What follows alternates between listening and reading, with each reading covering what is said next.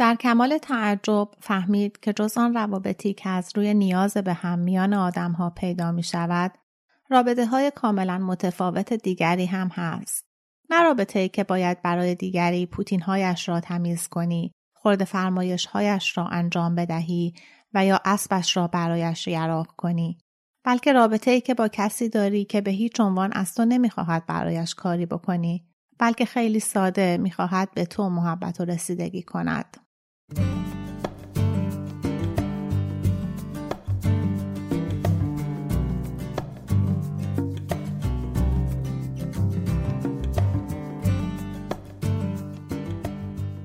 سلام، این قسمت 23 پادکست 3 نقطه است. پادکستی که توی هر قسمت اون من دنا فرهنگ داستان کوتاه از یه نویسنده معروف میخونم و کمی در موردش حرف میزنم. داستان این قسمت آلیوشا کوزه نوشته لئو تولستوی.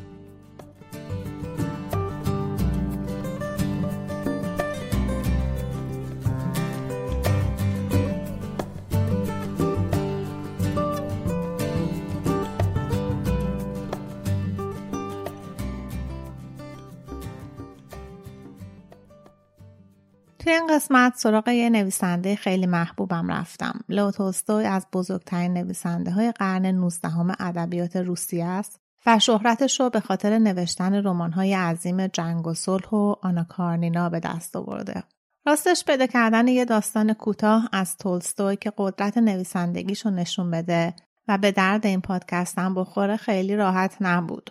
چون اصولاً داستان کوتاه نویس نبوده و داستانای کوتاه شباهتی به داستانایی که معمولاً توی این پادکست میخونم ندارن. از این نظر که خیلی سرراست و کلاسیک هستن و زیاد نمیشه در موردشون حرف زد. ولی دلم هم نمی اومد که از نویسنده‌ای که با داستاناش بزرگ شدم و با قهرمانای داستاناش زندگی کردم چیزی نخونم. داستان آلیوشا کوزه در عین کوتاهی داستان خوندنی و جذابیه و قدرت نویسندگی و دلیل مهم بودن تولستوی رو نشون میده. تولستوی اعتقاد داشته که هنر رسالتی توی زندگی بشریت داره و قراره که راه درست زندگی کردن رو به ما نشون بده و مکمل و یا حتی جایگزینی برای مذهب در تشویق آدما به کار نیک باشه. یعنی درست برعکس منتقدین مدرن به هیچ عنوان طرفدار نظریه هنر برای هنر نبوده و داستان می نوشته تا عقاید و افکارش رو برای خواننده ها بیان کنه و بهشون چیزی یاد بده. به عقیده تولستوی یه وظیفه اصلی رمان درک آدم‌های دیگه که شاید به نظر ما ناخوشایندن هستش و بخشیدن کارهای اونا که از نظر ما نادرسته. تولستوی رمان‌های خیلی قطوری نوشته که توی اونها صحنه‌های باشکوهی از جنگ و زندگی اشرافی روسیه قرن 19 و قهرمان‌های باورپذیر و ماندگاری خلق کرده. و در زمینه این داستان‌ها و صحنه‌ها از ما میخواد که به دقت به زندگی دیگران نگاه کنیم و توی دنیاشون بریم و انگیزه و هدف‌هاشون رو ببینیم. دلیل اصلی اهمیت رمان‌های تولستوی هم همینه که ما رو توی ذهن قهرماناش میبره و دنیا رو از چشم اونا میبینیم. مثلا قهرمان دوست داشتنی رمان جنگ و صلح ناتاشا راستوف به نظر دختر سبکسر و جلفی میاد، چون وقتی که نامزدش به جنگ رفته عاشق میشه، اونم یه عشق ناگهانی و بی‌پایه و اساس و تصمیم میگیره با کسی که عاشقش شده فرار کنه. کاری که توی جامعه اون موقع روسیه خیلی کار ناشایستی بوده. اما برای ما خواننده ها که از افکار ناتاشا با خبریم و از نزدیک میشناسیمش و میدونیم که چقدر صاف و ساده و خوش قلبه، راحت نیست که در مورد کارش قضاوت کنیم و درک میکنیم که ناتاشا هم مثل همه آدمای دیگه مخلوطی از خوبی و بدیه. تولستوی بعد از نوشتن رمان‌های بلندش 33 سال آخر عمرش هیچ رمانی ننوشت. اما به این معنی نبود که این نویسنده بزرگ توی ملک بزرگ گرب و بیش کنج عزلت گزیده بوده، بلکه مشغول نشر افکار مدرنش بوده و سعی می‌کرده جامعه رو بر اساس عقاید ضد مسیحیش تغییر بده و برای این کار کلی جزوه و مقاله و نامه می‌نوشته. همینطور بعضی از بهترین داستان‌های کوتاهش رو هم توی همین دوران نوشته. تولستوی توی داستان کوتاه نوشتن خیلی طبع آزمایی کرده و داستان‌های کوتاه متنوعی نوشته که بعضیاشون حالت حکایت‌های اخلاقی و موعظه دارن و آدمو یکم یاد حکایت‌های بوستان سعدی میندازن. هرچند که تو همین حکایت‌ها هم میشه توانایی قلم و قصه پردازی تولستوی رو دید. ولی تمام این داستانا با کیفیت خاصی که نوشته های تولستوی دارن به هم متصل شدن. انگار نویسنده حقیقتی رو درباره زندگی پیدا کرده و میخواد اون رو به ما نشون بده و یا دست کم سوالهای بی جوابی درباره معنی زندگی رو مطرح کنه. تولستوی داستان آلیوشا رو توی یه روز نوشته، توی 80 سالگی. روزی که این داستان رو نوشته توی دفتر خاطراتش می‌نویسه که آلیوشا رو نوشتم، خیلی بد شد، ولش کردم. داستان رو منتشرم نمی‌کنه، ولی بعد از مرگش داستان چاپ میشه و بعضی از منتقدین معتقدن که این داستان خیلی ساده یکی از بهترین داستان‌های کوتاه تولستویه. به این دلیل که در عین کوتاهی و سادگی و صمیمیتش مشخصه‌هایی از جهانبینی کلی تولستوی رو هم که در موردشون حرف زدیم داره. ماجرای داستان جالبه. آلیوشا یک کارگر ساده حرف گوش کن و خوشقلبه که ما از همون اول علاقه‌مند میشیم بدونیم چه اتفاقاتی براش میفته و تولستوی توی چند صفحه تمام زندگی آلیوشا رو با یه طرح کلاسیک و ساده و سرراست نشون میده و در عین اینکه موضوعات مورد علاقه خودش رو هم توی داستان گنجونده. داستان رو میخونم، بعد از خوندن اون بیشتر در موردش حرف میزنیم. ترجمه این داستان از میرمجید عمرانیه و منم به سیاق معمول خودم یکم دستکاری و ویرایشش کردم.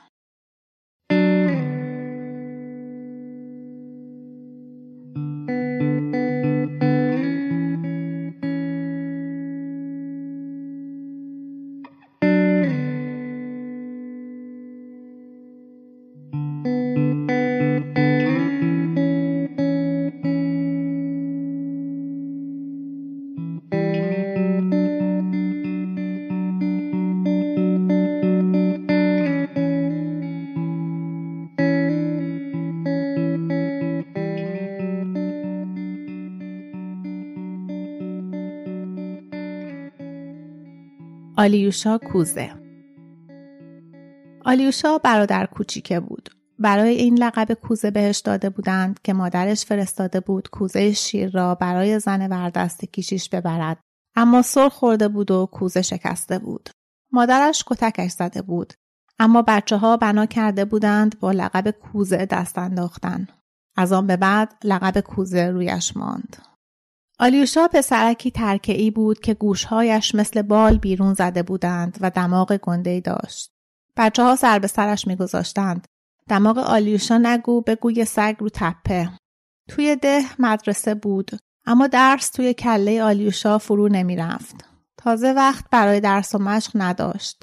برادر بزرگش توی شهر پیش یک بازرگان کار می‌کرد و آلیوشا از همان بچگی وردست پدرش شد. 6 سالش بود که دیگر با خواهرش گاو و گوسفندها را توی چراگاه می‌پایید و یکم بزرگتر که شد شروع کرد به پاییدن اسب هم در روز و هم در شب. از 12 سالگی دیگر شخم می‌زد و گاری می‌راند. جان چندانی نداشت اما اخلاق خوبی داشت. همیشه شاد بود. وقتی بچه‌ها بهش می‌خندیدند ساکت می‌شد یا خودش هم با آنها می‌خندید. لبخند می‌زد. اگر پدرش بد و بیراه میگفت لب از لب وا نمی‌کرد و گوش میداد. همین هم که از بدگویی بهش دست برمی‌داشتند و به او محل نمی‌گذاشتند لبخند می‌زد و برمیگشت سر کارش. 19 ساله بود که برادرش را بردند سربازی. پدرش هم آلیوشا را جای او گذاشت به سرایداری پیش بازرگان.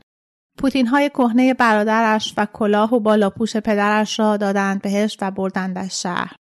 آلیوشا از شادی رختهایش روی پایش بند نبود، ولی سر و ریختش هیچ به دل بازرگان ننشست. آلیوشا را خوب برانداز کرد و بعد گفت فکر می‌کردم یه آدم حسابی جای سیمون میاری. این مفنگی چیه برام آوردی؟ به چه دردی میخوره؟ پدر جواب میده همه کاری ازش برمیاد. اسب یراق میکنه، گاری میرونه، از جون و دل کار میکنه. فقط مثل اینه قلیون میمونه. این که معلومه، خب باید ببینیم.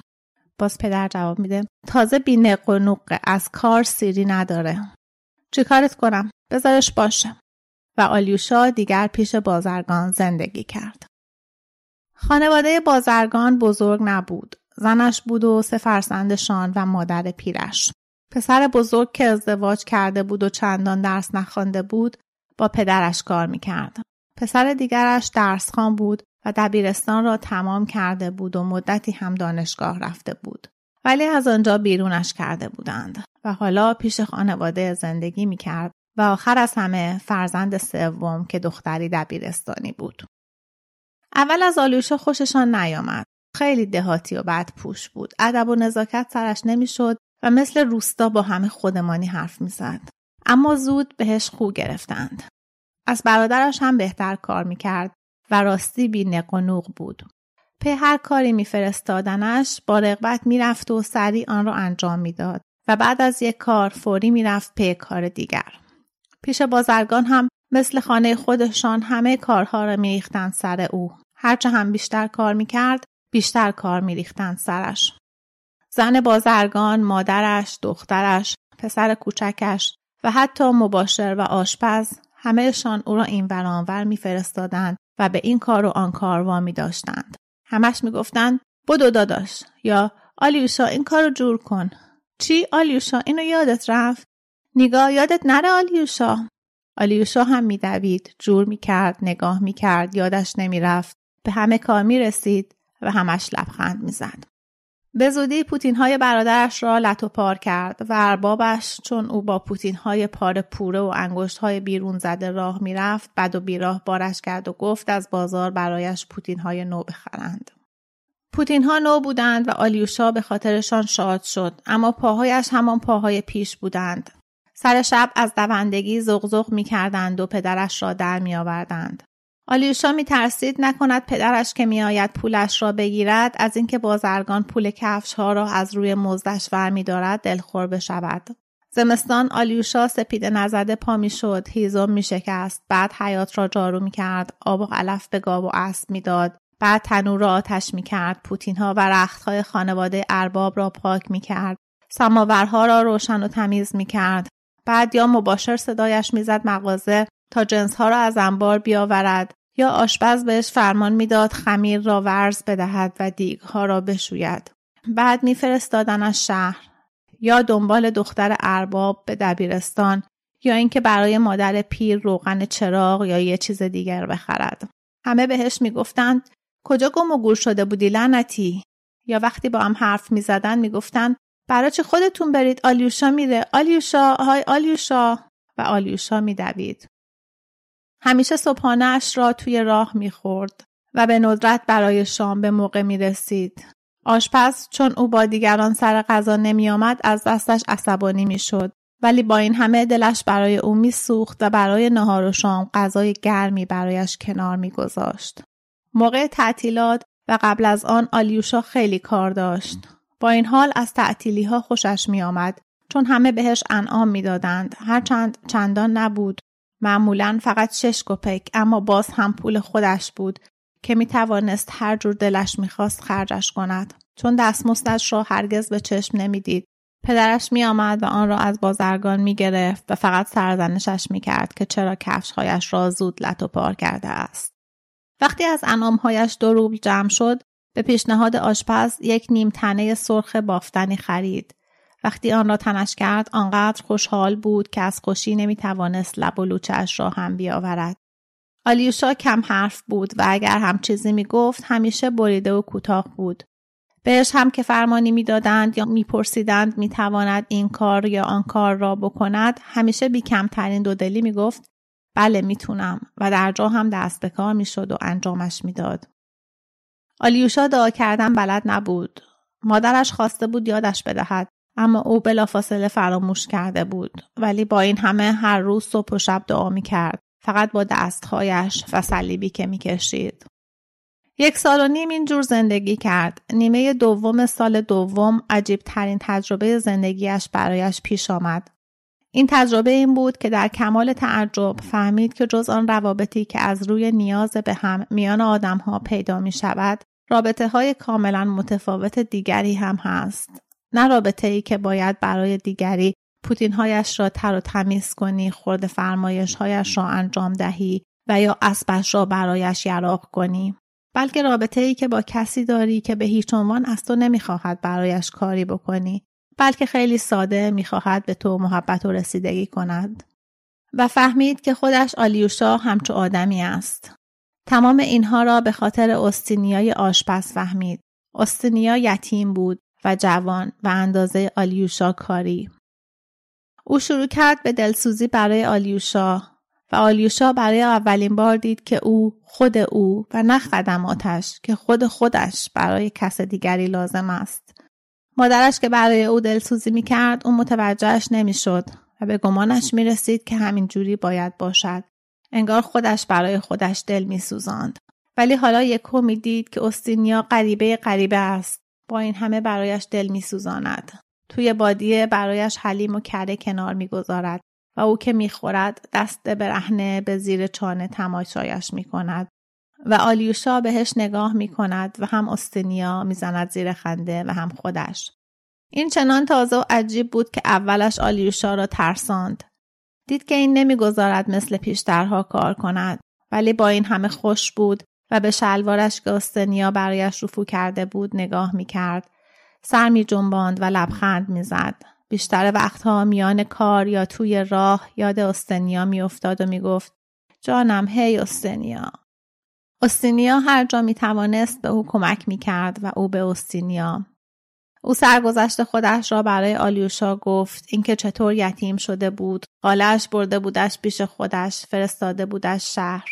پسر بازرگان خواسته بود خامش کند و این را که چجور او را سر جایش نشانده بود. دوست داشت حرف بزند و آلیوشا خوشش می آمد بهش گوش بدهد. آلیوشا شنیده بود توی شهرها اغلب پیش می آید که کارگرهای دهاتی آشپزها را به زنی می گیرند. یک بار هم اوستینیا ازش پرسید خیلی مونده زنش بدهند. او گفت نمیداند اما خوش ندارد از ده زن بگیرد. اوستینیا پرسید خب کسی رو زیر سر داری؟ دلم میخواست تو رو بگیرم، زنم میشی؟ ها؟ اوستینیا با قاب دستمال به پشت آلیوشا زد و گفت وای کوزه من چه زبونی در آوردی. توی جشن بهار پدر آلیوشا آمد شهر تا دستمزد آلیوشا را بگیرد.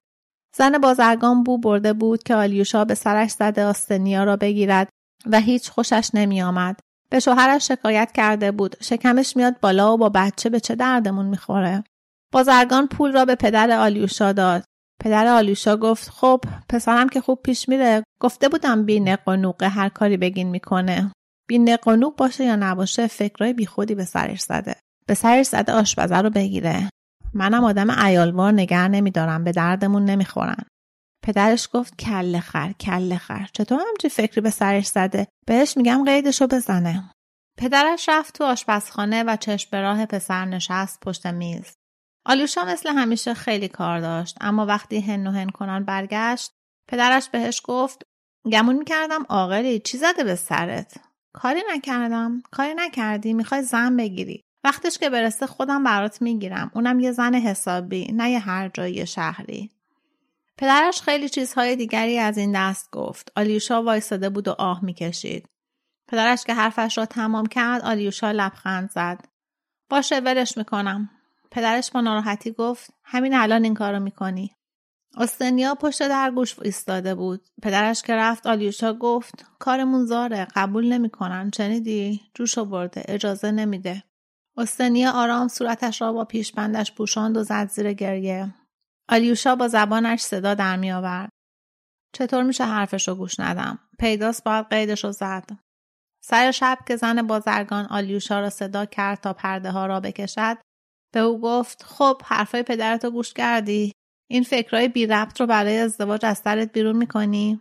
آلیوشا گفت معلومه که میکنم و لبخند زد و در جا هم زد زیر گریه. بعد از آن آلیوشا دیگر با اوستینیا از عروسی حرفی نزد و مثل پیش زندگی کرد.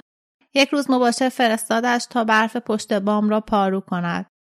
او خزید بالای بام، همه برفها را پارو کرد. دست به کار کندن برفهای یخزده ناودانها شد. پاهایش سر خورد و با بیل افتاد پایین. از بد روزگار نیفتاد توی برفها، افتاد روی دریچه آهنپوش. اوستینیا و دختر بازرگان دویدن پیشش. چیزی شد آلیوشا؟ نه بابا چیزی نیست. خواست پا شود اما نتوانست و بنا کرد به لبخند زدن. بردندش به اتاق خودش. پزشکیار آمد، معاینه‌اش کرد و پرسید کجایش درد می‌کند. همه جام درد می‌کنه اما چیزی نیست، فقط الباب دلخور میشه. باید پدرمو خبر کرد. آلیوشا 2 شبانه روز دراز کشید. و روز سوم فرستادند دنبال کشیش. استنیا پرسید نکنه میخوای بمیری؟ آلیوشا مثل همیشه تند گفت خب که چی؟ همیشه هم که نمیشه زنده موند. یه روزم باید مرد. استنیا ممنونم که برام دل سوزوندی. همون خوب شد که نذاشتن عروسی کنیم چون چیزی ازش در نمی اومد. حالا همه چیز خوبه. همراه کشیش تنها با دست و دلش دعا کرد و توی دلش این میگذشت که چون اینجا آدم خوب و حرف گوش کنی بوده و کسی را نرنجانده، آنجا هم همه چی رو به راه خواهد بود. حرف چندانی نزد. فقط چیزی خواست که بنوشد. لبخند مرموزی روی لبهایش بود.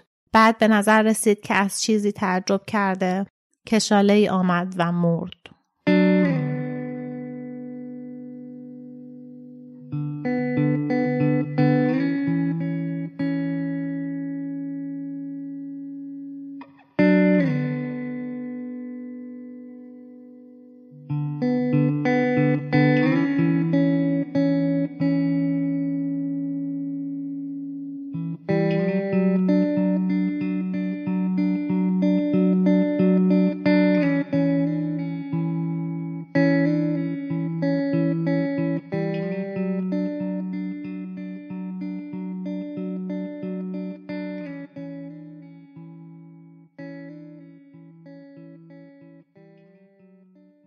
داستان زندگی آلیوشا که از بچگی بهش لقب کوزه داده بودن توی 4 قسمت کوتاه که با ستاره از هم جدا شدن نوشته شده.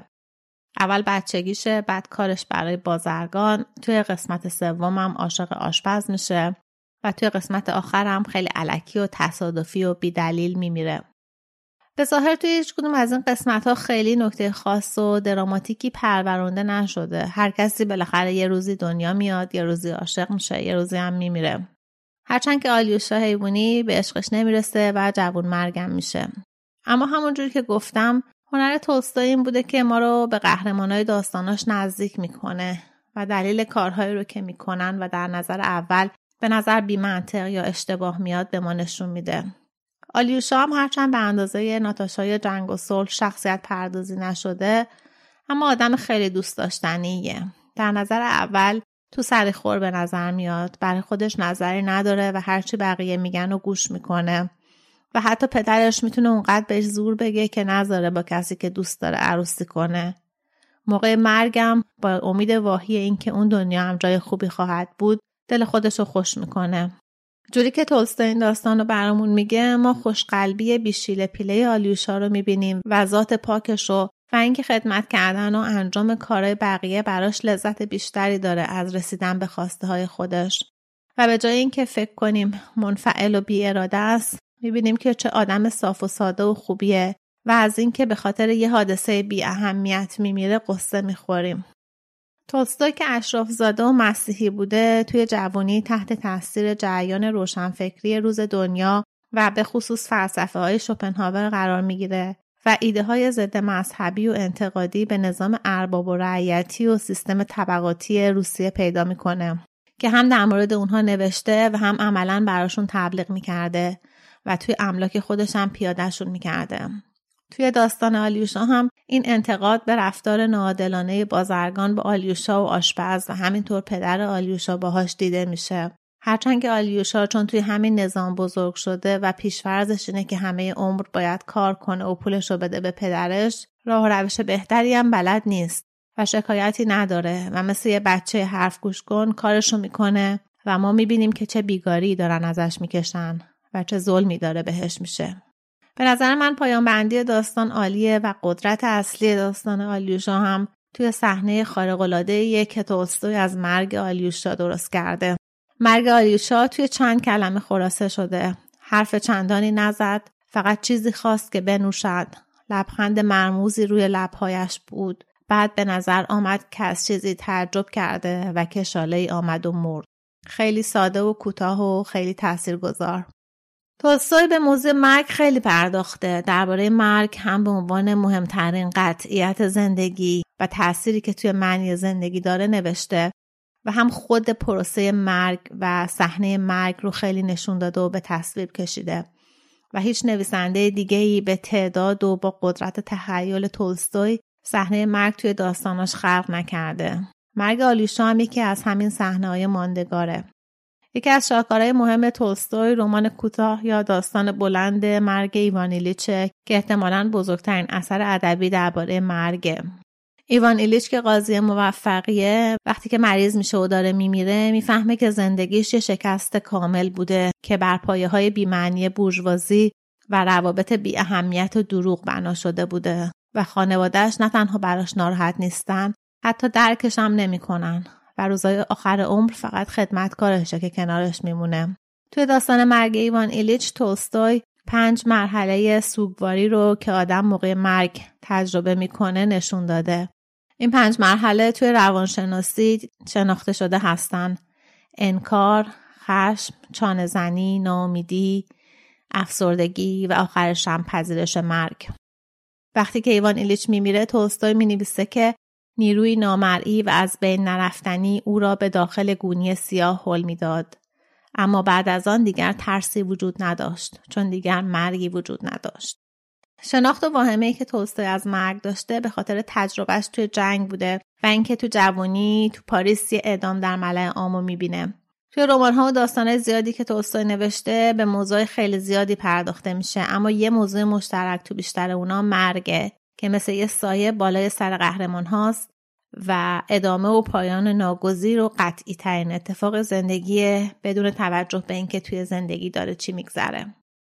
تولستوی خودش توی سالهای آخر زندگیش به خودکشی خیلی فکر میکرده، اما ترسش از مرگ بیشتر از نگرانیش از ادامه زندگی بوده که به نظرش دیگه براش همه معنیشو از دست داده بوده. ماجرای مردن خود تولستوی هم جالبه. توی 82 سالگی تولستوی مریض بوده و از زندگی اشرافیش بیزار شده بوده. با زنش که نزدیک 50 سال با هم با جنگ و دعوا زندگی کرده بودن دعوا میکنه، خونه رو ول میکنه و میره. چند روز بعد ذات‌الریه میکنه و توی یه ایستگاه قطار میمیره. به همین سادگی.